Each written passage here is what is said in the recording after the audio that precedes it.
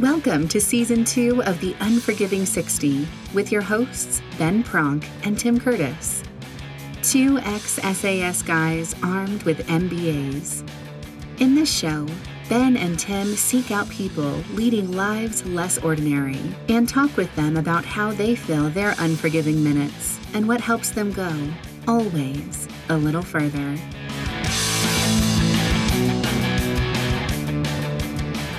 On the 24th of August 2010, Dan Keighran was a member of a partnered fighting patrol with soldiers of the Afghan National Army's 1st Kandak, 4th Brigade, 205th Hero Corps, which was engaged by a numerically superior and coordinated enemy attack from multiple firing points in 3 separate locations. The attack was initiated by a high volume of sustained and accurate machine gun and small arms fire, which pinned down the combined Australian and Afghan patrol and caused a loss of momentum. In the early stages of the attack, and upon realising the forward elements of the patrol needed effective fire support, the then Corporal Keighran and another patrol member moved under sustained and accurate enemy fire to an exposed ridgeline to identify enemy locations and direct the return fire of both Australian and Afghan machine guns. On reaching this position, and with complete disregard for his own well-being, Corporal Keighran deliberately drew enemy fire by leaving the limited cover he had and moving over the ridgeline in order to positively identify targets for the machine gunners of the combined patrol. After identifying some of the enemy firing positions, Corporal Keighran, under persistent enemy fire, continued to lead and mentor his team and move around the ridge to both direct the fire of the Afghan and Australian machine gunners and to move them to more effective firing positions. As the intensity of enemy fire grew, Corporal Keighran returned to the crest of the ridgeline to identify targets and adjust the fire of Australian light armoured vehicles. His actions resulted in the effective suppression of enemy firing points, which assisted in turning the fight in the favour of the combined patrol. Moving to a new position, Corporal Keighran deliberately and repeatedly again exposed himself to heavy enemy fire to assist in target identification and the marking of the forward line of troops for fire support elements, while simultaneously engaging the enemy. Realising that the new position provided a better location for the patrol's joint fire controller, Corporal Keighran moved over 100 metres across exposed parts of the ridgeline, attracting a high volume of accurate enemy fire to locate and move the fire controller to the new position.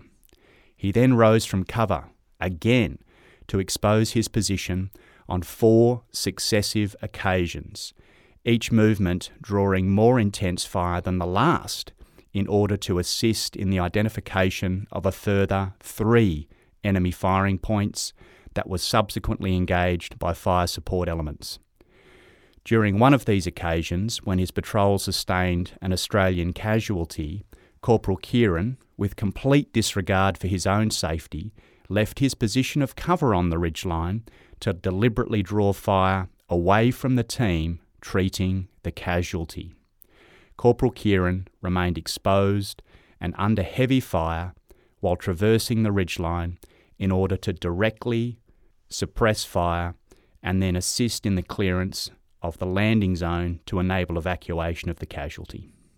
Corporal Keighran's acts of the most conspicuous gallantry to repeatedly expose himself to accurate and intense enemy fire, thereby placing himself in grave danger, ultimately enabled the identification and suppression of enemy firing positions by both Australian and Afghan fire support elements.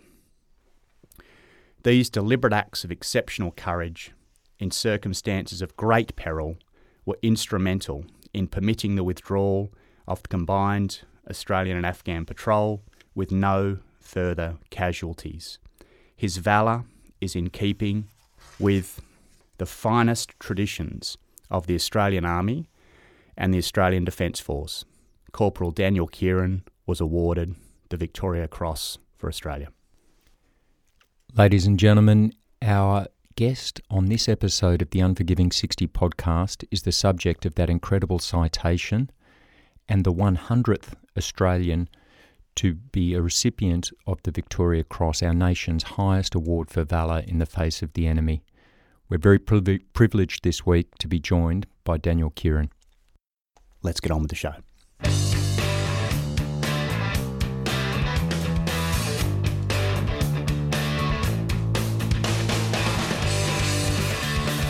Ladies and gentlemen, welcome to the Unforgiving 60. I'm standing here next to Tim Curtis. G'day, Tim. G'day, Ben.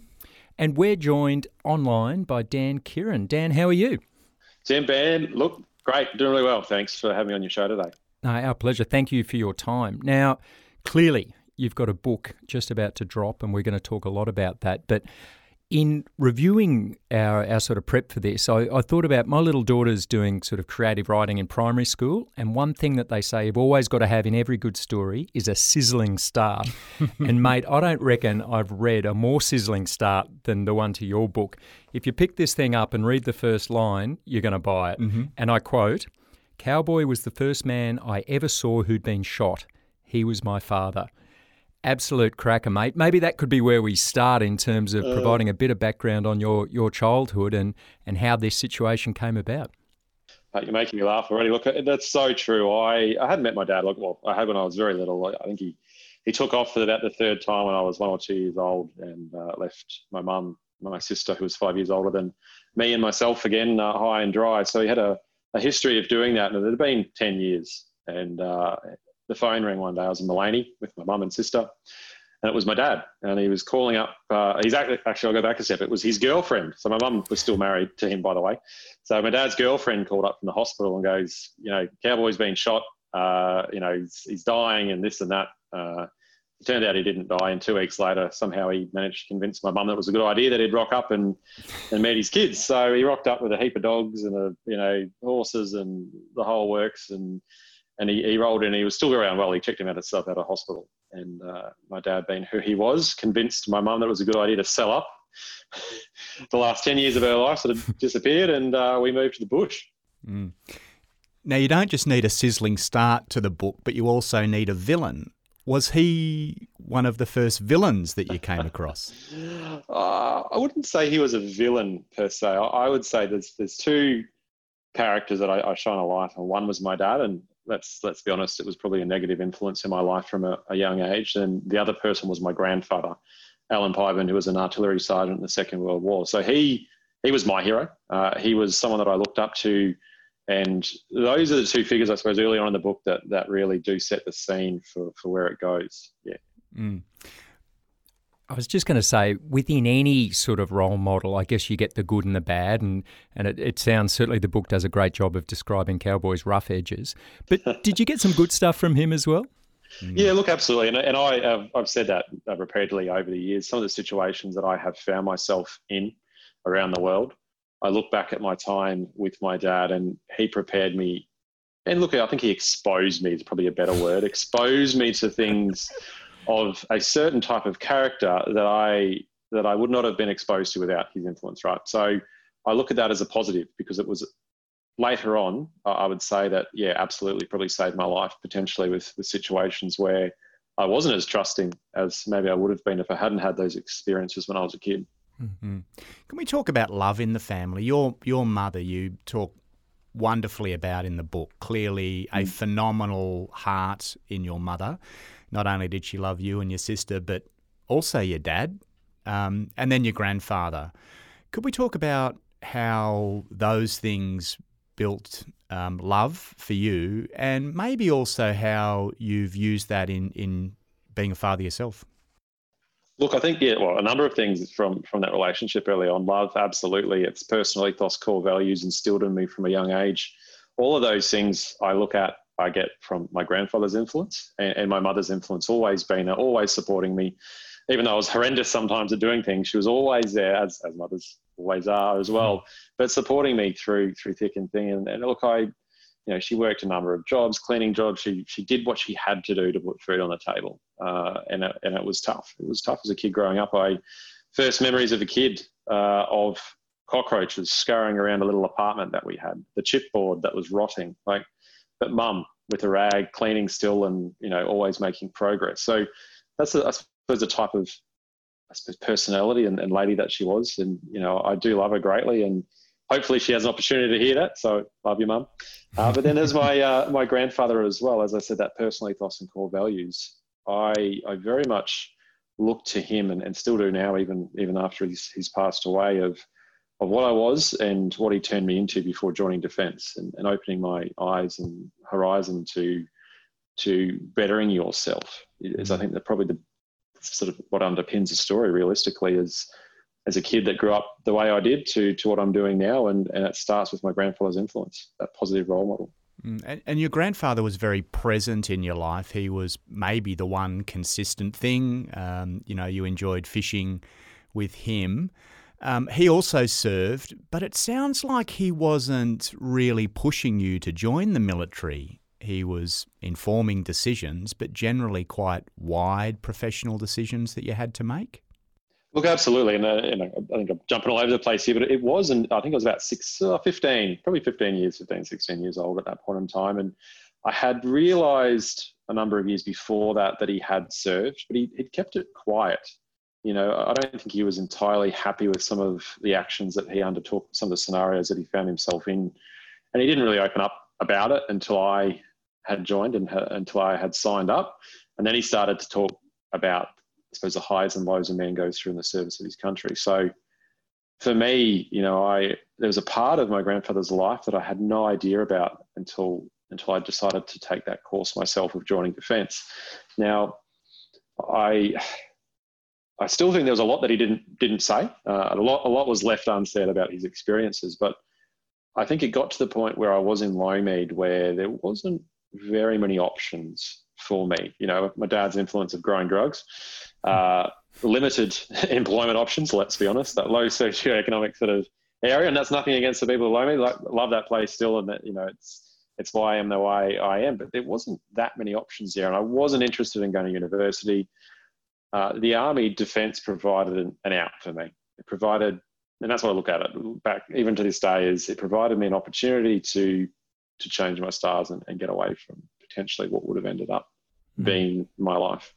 And it's funny, it's an age-old story, but it's something that keeps coming up in our discussions. We spoke with Wayne Jones a number of weeks ago, and very similar sort of reflections, small town in South Australia, and the Army was a way of getting out and getting those new skills.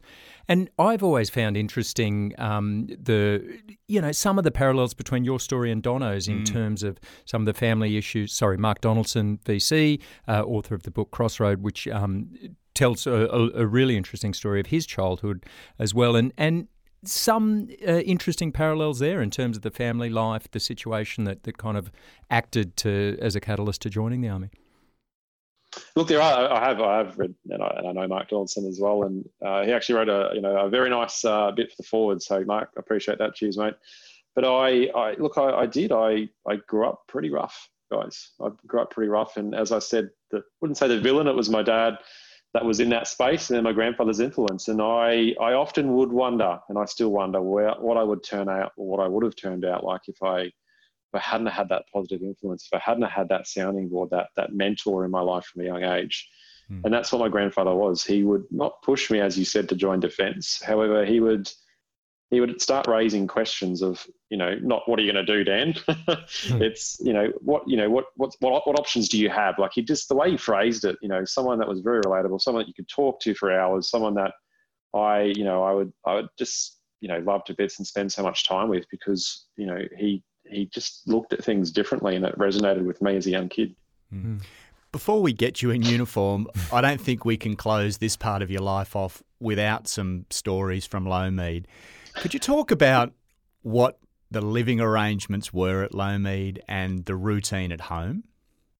Yeah, look, absolutely, guys. So when we first rocked up, I had no idea. I don't think my mum, let's be honest, my mum had no idea what she was walking into. But we got up to Lomond, and my grandfather drove me up actually, and there was a sign on the road, and we drove in, and it was a virgin block. So it wasn't cleared. There was, the barbed wire fences were sort of down around it, and here's a shack. Literally, it was a shack that my dad had cut down some trees with a chainsaw, thrown up. It's a tarp that you get for $2 from the old dollar shop, strung up, and made. And there's a caravan that was leaking and rusted, and it was a how to describe it? It was dirt floors. It was no mains power. It was rough. I remember my dad acquiring. Let's be honest, he stole it from somewhere. Some carpet. And I remember as a kid, and it is in the book, in fact, of me with a hammer bashing the rocks back down through the carpet into the earth's surface because they protrude through the carpet. Because it was literally just laid across the dirt and rocks, and then banged some poles up and a bit of a tarp over the top, and then a shed later on. Then started this sprawling, I don't know, shanty. You'd probably think, right? It's just a little room here and there, and it was rough. I remember straining my drinking water actually at one point. When I say straining, there was a tea we used to strain tea leaves, but the rainwater tank it was only half a rainwater tank top. The other half was rusted out. So mosquito larvae would get in there and lay eggs. So you get the Wrigley's in there, right? And my dad said they were protein. I'm like, yeah, that's not for me. So I'd strain the Wrigley's out before drinking my water. But, it's just what it was for the first sort of few years of going to Lomond and my upbringing as a kid. I'd take a bike if we ever had petrol for it, or horse, or a couple of dogs, get out shooting, sleep rough. That was just the way it was. We'll get into joining the army next, but I imagine when you joined, you must have had a leg up in terms of the field exercises and the ability to deal with minor discomforts or major ones, and the city slickers. Yeah. Look, brutally honest, fellas, I did not find recruit training or School of Infantry what you go through very arduous at all. Like it from my upbringing as a kid, I'd work from sun up to sundown. I had blisters all over my hands. I think my biggest downfall was I was, I've put on a few kilos now, but I think I was maybe 70 kilos. So I was pretty skinny. There's some photos kicking around somewhere. That's horrendous. I look back now and go, geez, what was going on there? But I looked like I needed a good feed. But it was, I think the upper body strength, let me down a lot actually early on, because I just didn't have that endurance. I was wiry, as they say. I could run all day, but some of the ropes and obstacle courses I think were a little bit, I wouldn't say tough for me, but I probably struggled compared to other people. I wouldn't say I struggled, but for me, that was probably the hardest element of it, some of the physical things, for the first sort of few years until I built that strength. And how did you find it? Was it, you mentioned you didn't find it that difficult, but was it sort of a shock to the system? Was it a welcome environment in terms of having that kind of structure and almost that familial sort of relationship with people in the platoon? What were your impressions when you got to Kapooka and then Singleton? Yeah, it looks like Kapooka. Got off the bus as you do, and the yelling started, I think, before I'd even got off the bus. But my dad was a yeller. I was used to that. Someone screaming in your face, it doesn't even faze me. The swearing, everything else associated with trying to provoke a reaction from someone, I was used to that. Like that was just completely normal. Absolutely. And then the long hours, I was used to that as well. I think for me, the classroom lessons, but again, I was 17. So I was still 17 years old. I'd just finished high school. I hadn't been corrupted. I hadn't really started drinking or anything at that point in time. Wasn't allowed to. I was a young kid that wanted to learn and wanted to be there, and I had nothing holding me back. What I mean by that, some of the people there had, partners that separated from their children and had all these other aspects associated with them joining defence and a whole other life out there and concerns. And, for me, it was like, yeah, see you later. I'm gone. And I was completely 100% at that point in time involved and invested in my training. So I didn't really have any outside influences at all. So that's what I found it pretty easy.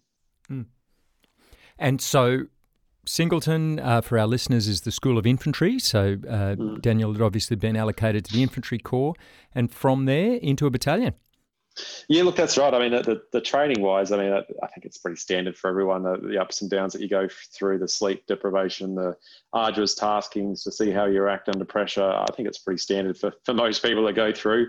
Yep. You know, I look back at those times, and you know, I still have friendships from that point in time. So it is truly, you know, 20, it's getting old now, 20 years ago now, nearly that, I've still got those mates in my life and still maintain contact with them. So that's, I suppose, the bond that's forged through your service and shared experiences. Yeah.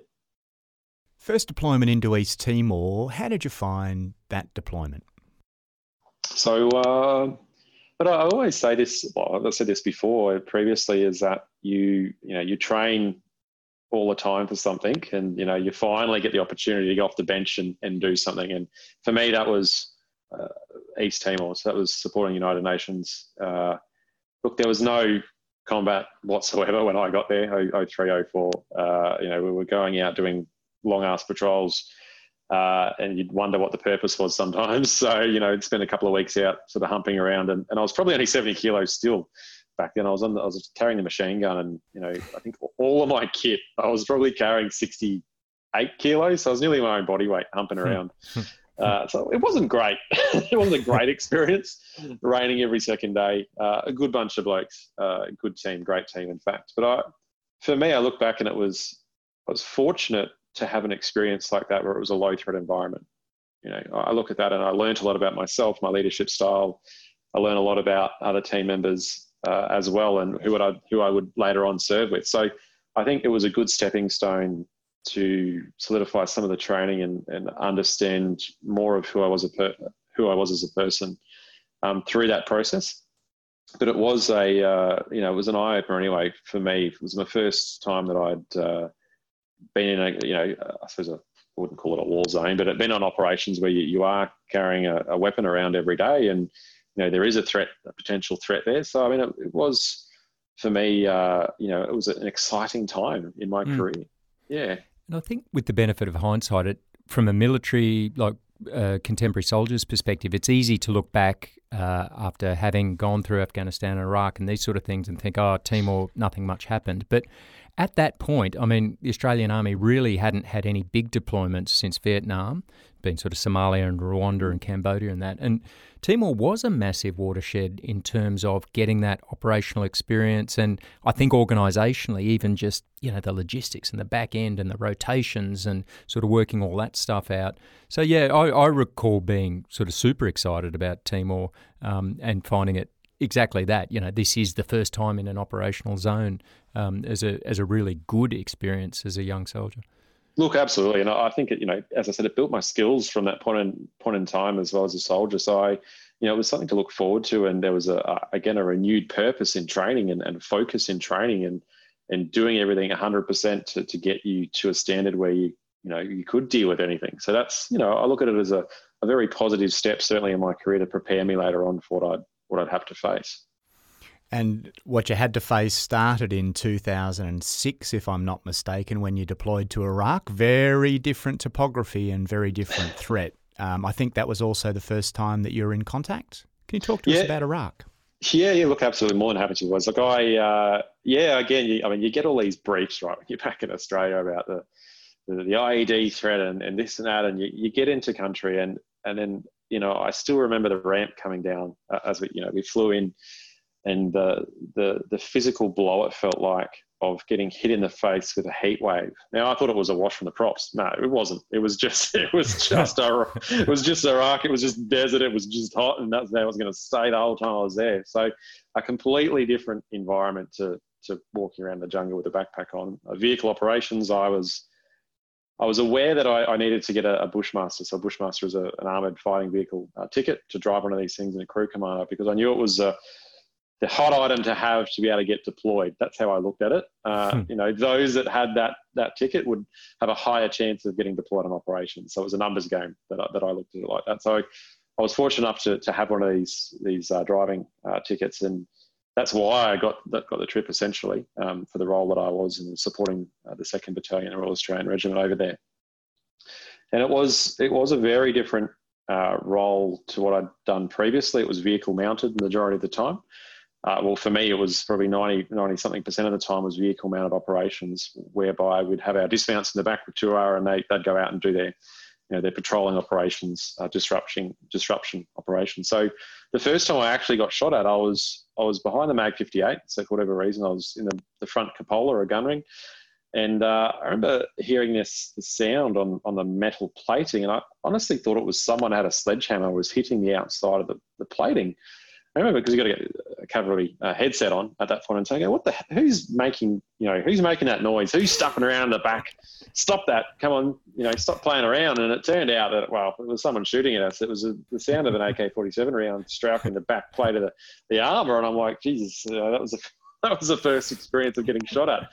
And I'm like, what's going on, fellas? Stop digging around. So that, it was only a few rounds, but I think from that point in time, it had been probably in country 3 months. And every time you went out, it's IED this, IED that. And you'd see the burnout vehicles on the side of the road, that those that hadn't been as fortunate. Some of them were coalition vehicles, some of them were civilian vehicles. But for us and my team, that was the first time I'd actually been shot at. And then 2 weeks later, we went back into that same location for a prolonged engagement. When I say prolonged engagement, for me it was back then, I think it was about 35 minutes of 2 opposing forces coming together, and, fixed wing assets been involved and labs been involved, and actually firing the weapon system for the first time on the 58, employing a weapon system for the first time. So for me, again, a stepping stone for my career in a way where, it started off pretty gentle and pretty safe environment, United Nations operations to Iraq, whereby it wasn't safe, let's be honest, but it wasn't full on combat every day, to what it would be like later on in Afghanistan and some of the places and some of the things I did. So for me, it was the adrenaline rush of the unknown, of someone actually trying to kill you moment, going, wow, okay, this is pretty real. So for me, I look back at that time, and it was at a time of excitement. Again, had a really good team supporting me. So Iraq for me sort of flew by. A lot of gym time at that point in time as well. We'd go out, we'd do a lot of convoy protection from point A to point B, looking after assets. I got out, I think, probably several times only to do dismounted patrolling. So I get all the drivers together and we go out. We weren't equipped properly, so that was great. We had all our crazy body armor that we had to wear back then, and neck protectors and this and that. I look back now and thought, if I actually had got shot at while I was on the ground, I would have been stuffed, just because I wouldn't have been able to move with all the crap we were supposed to carry. Wouldn't even be able to take a sight picture. So I look back at that time as well, and sort of I'm thankful that nothing serious, well, when I say serious, sort of happened to me while I was dismounted, but it was, again, a time of learning. It's funny you drew the distinction between the IED threat and the small arms or direct contact threat. And I always remember thinking, like, you could handle someone shooting at you because you'd sort of been trained for that and you could give a bit back. But I always found the IEDs a really unsettling sort of threat because A, you never knew when it would happen, I suppose, like anything. But B, there was not a lot you could do in retaliation. And I imagine driving around, particularly Iraq at that time, you're exposed to it day in, day out. How did you deal with that? Look, I think I've always been pretty good at dealing with the unknown, the threat of, or the risk associated with what we do as soldiers. So I remember saying something years ago now to a bloody reporter, and something about, you're looking for disturbed earth, and, you still do it when you get back to Australia for a couple of weeks because you're so attuned to it.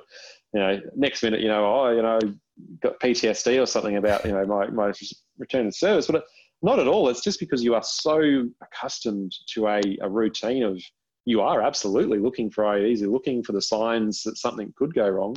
Because I tell you what, there's a real possibility of that happening every time you go outside the wire. So for me, I accepted that risk, and I was always, if I had my head out the top of the vehicle, I tell you what, I was always looking for those signs. I was looking for people that were moving, or, suspicious activity, absolutely, because if you had that opportunity to say something or see something and at least, make note of it or tell someone about it, there's a potential there to save someone's life as well. So for me, I looked at it as, well, there's not much I can do about it if I roll over one of these things. And I think they were using EFP, so explosive form projectiles back then as well. And it was, reports of using 200 kilos of homemade explosives. I'm like, yeah, I'm pretty much stuffed if I hit something like that. So I acknowledged the risk and just accepted it, mate. Yeah. Mm-hmm.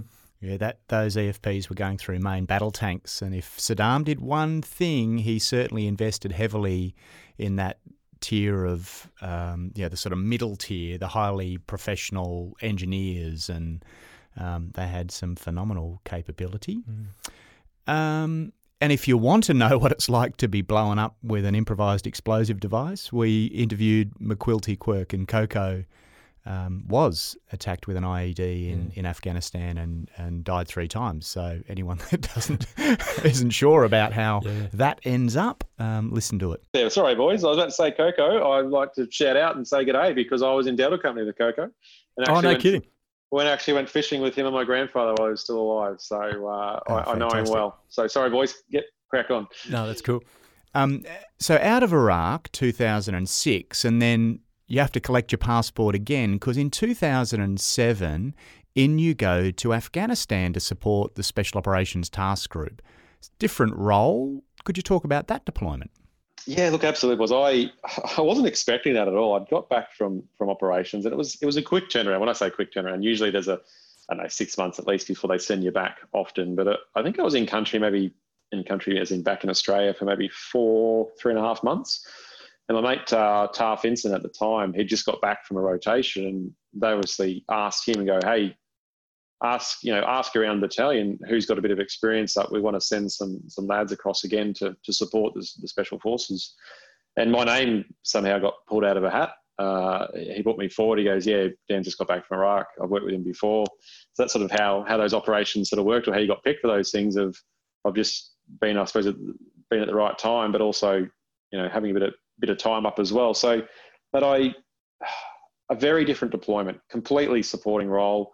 I don't think I fired my weapon once the entire time there, but I got shot at so many times. There's complete different operations. And I think back then they were quantified as kill capture missions going after high value targets.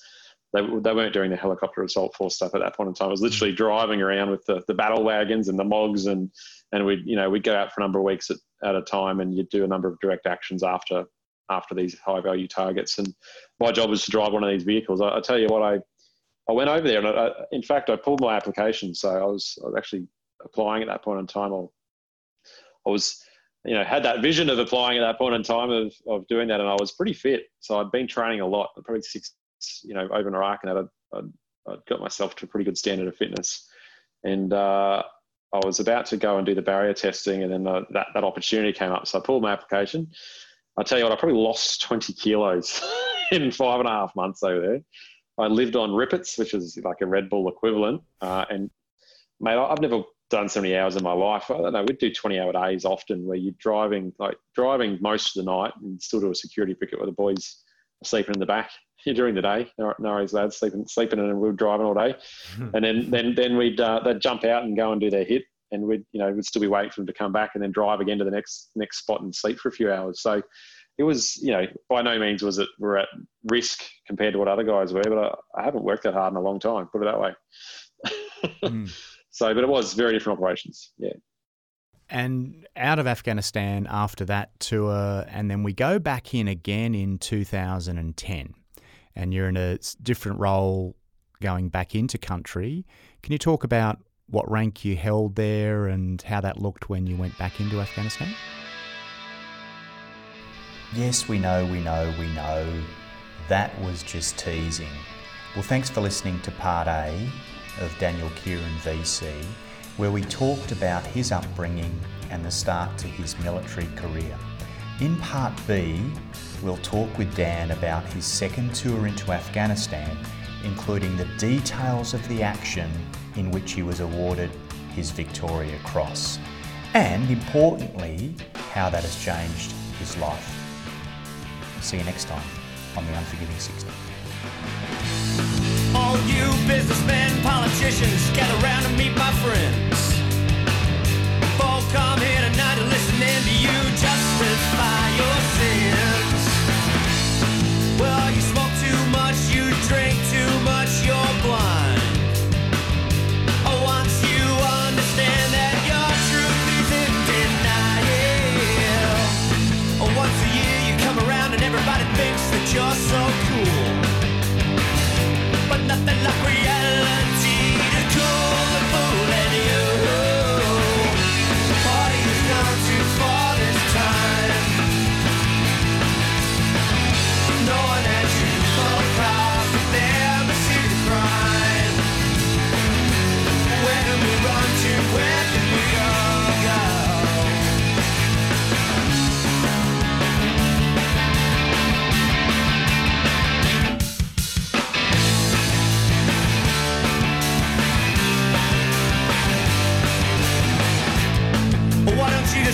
the bar, we'll go outside and go around the corner and get our car. We'll leave this old town behind, buy some beer, drive down south till dawn. Or we can cruise down along the coast, maybe park down by the swell. Tune into the big US radio, 18 million. Party's gone too far this time.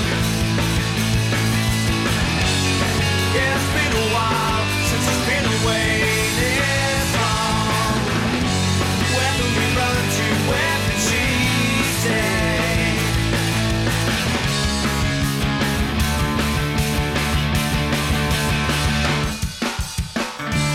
Polly's drunk again, she lifts up her summer dress. She don't mind so much as long as she can see his face. Who can remember a time when all this seemed so unreal? Only the memory remains.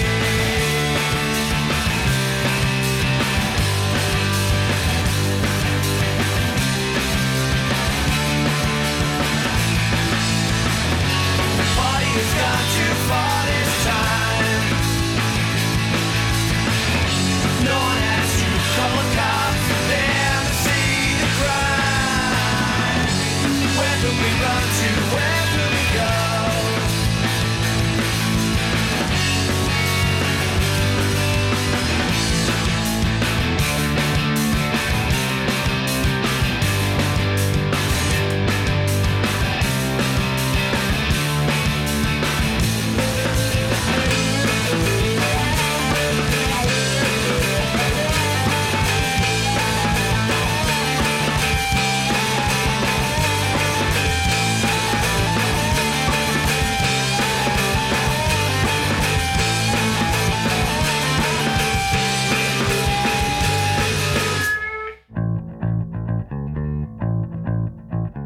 Now to the debrief.